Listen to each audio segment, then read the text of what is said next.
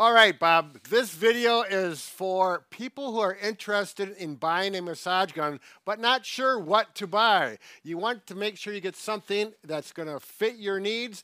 The price is right and the quality is there. We've got 10 things. Answer all these. And You want it all. You'll know more than you want to know. Right. So hold on. 9.3 seconds. Bob and Brad, the two most famous physical therapists on the internet. Bob, I've looked on the internet, as both you and I have. We've worked with many, many massage guns. From the beginning. From years ago. You can get ones from $30 to $400. Right. What's the difference? We're going to show you the details of There's this. some junk models. There are, and then there's some good ones. Right. How do you know? Let's get to point number one. Oh, before we get to point number one, Bob, I do need to mention where you're going to find this information. If you go online and you look at it, you look at the details of the gun. Sometimes they give this information, sometimes they do not. If they do not, it may be that this massage gun doesn't offer this benefit. Right. That'll be explained. It should be offered. Right, exactly. Do you want to mention anything about price, Brad?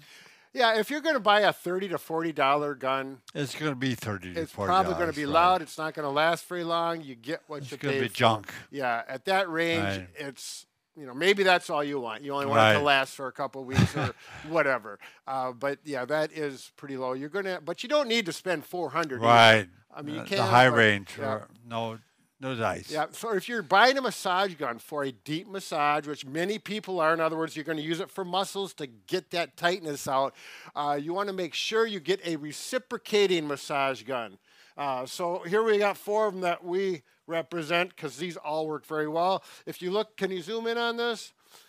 The head of the massage gun has to reciprocate Back and forth. in and out. And how far it does, oops, that one just popped out. How far it reciprocates is important to know. We're going to get into that in just a little bit. So following up on that, how far it travels. It's called I call it the travel. A lot of times it's called Amplitude. Amplitude, a little more technical term. Just think, if you got a tape measure and you can measure how far it goes in and out from one extreme to the other. Now, all of them that we recommend, because I think you need to have at least 5 millimeters. Right. Ours have 8 millimeters to 10 millimeters, and we're coming out with one that has 16. 16, That's wow. a lot. That's pretty, that's for certain people. We'll get into that. That's for people with large Bulky, muscle groups. right. You really want to get it deep. Most people won't need that much. Right. Again, 8 to 10 is a good distance, and you should be able to see that easily on the description of the massage gun. All right, let's go to the next point. The next important point is the heads. You should get at least 4 heads. A round one, you really need to have. A smaller, like we call this the bullet one, it really gets into specific points. It's pretty aggressive. Okay. There's one like this, so it has a smooth, and it's like a plastic. Sometimes It makes glides metal. on clothing Yeah, well. and that is very helpful. There's this one, and you'll see other ones like this. I don't think that Not a big fan. they can be helpful, but it's not a priority at all for us. Right. The one that really is nice that a lot of guns do not have is the air cushion one. Right. The reason this is so important and useful is that if you're working a muscle and you want to get close to the bone where the tendon is of the muscle, You don't have to worry. you don't have to worry. If you hit with a hard plastic one, you hit the bone by Ay, accident, ay, ay. it hurts and it's not fun. Right. You're safe with the air cushion one. The air cushion one costs more, I believe. That's why they don't have them in their sets, but it's worth the extra money, in our opinion, and we use them all the time. Yep. I concur. Say no more. The next information is pretty technical, but it's right up my alley. What drives this is a little electric motor. It's a DC motor. I used to repair motors way back in the day. If it's a brushless, it'll say brushless DC motor. What that means is there's no carbon brushes. Carbon brushes are in old DC motors. They've been around forever, but they're inferior to the brushless. The brushless will last longer, they're quieter, they're more efficient. Everything's better about them. If it does not say brushless in the description, it probably isn't. Right. So look for that. If it says it, that's definitely a valuable, positive. Yeah, very valuable asset. Next point is the noise level. How noisy are they? And that's important because you want to keep them quiet, Right. especially if you're watching TV or you have children around or parents or whatever. 55 decibels is a good quiet level. If you got less than that, that's good. They almost always put this in the description. And if there's nothing in there about noise, it's probably a noisy one. Put it up to your mic, Yep. Brad. So I'm going to turn this one on all the way wide open, highest thing, and see if you can hear that. Okay. No? So the little one's quieter. I didn't think that was a big deal Yeah. until I heard one that was bad. Yeah. Oh, my God. Yeah. If you get a loud one, You'll know it. You don't really want to use it. Right. And they're probably not going to last near as long. They're loud because Need earphones. yeah, the quality of them is not good. Right. All right, so let's go on. Important aspect is the battery, the quality of the battery. So there's two things you can look at: how long it takes for the battery to charge. Typically, it's let me see, where is it? 3.5 hours is Right. typical. That's what we have on ours, and that's typical. That's not a big deal if they take longer to charge because charge it overnight. Right. But usually the better batteries take less time. And then the battery life, how long it lasts. Now, this is where you got to be careful because they'll put that it lasts for 6 hours. Well, is that loaded? In other words, are you using it? Or is it just sitting here and without any load on it? A load means you're pushing into it. Right.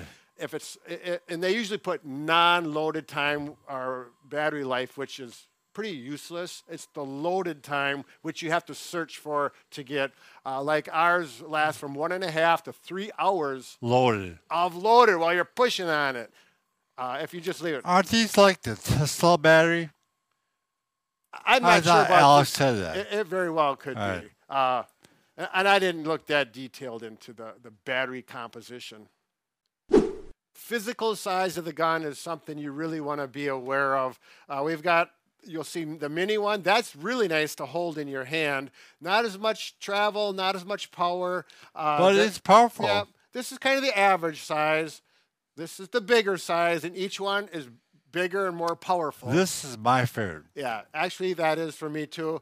But if you're young and you really want Right. to get in, you may want to go with this Power. large one. And there's a bigger one coming out than Right. this. We will have that out probably by Christmas. A blaster. And other, all the competition has Right. similar models. They're all probably made at the same factory. I don't know. But I take that back. That's not true. But so keep in mind, and the weight. You'll see the weight, but the weight really isn't a big factor. You can put this in your pocket or your purse. Yeah, that is a nice one for these minis. And these minis are a lot stronger than you would think. Right. At least this one. They last Bob a and long Brad time. one is, we would have never accepted that if it wasn't Right. top of the line. We love it. The next point is something known as stall force. In other words, how much force it takes to stall the motor out. This is really important, particularly if you want to get deep into your muscles. We've gotten these brand new, and you can push, and you can stop them with your hand. None of ours can you stop with your hand. And we're not weak. No, but So we say. and there is measurements for that. And actually, if you can find the measurements, anywhere from 13 milligrams is what that is. This one has 20 milligrams of stall force, and that's more than adequate, we feel, to sell them. RPM, you'll see anywhere from 1,500 to 3,000 RPM. They're variable. That's more than adequate for the average person. So keep those points in mind, particularly the stall force.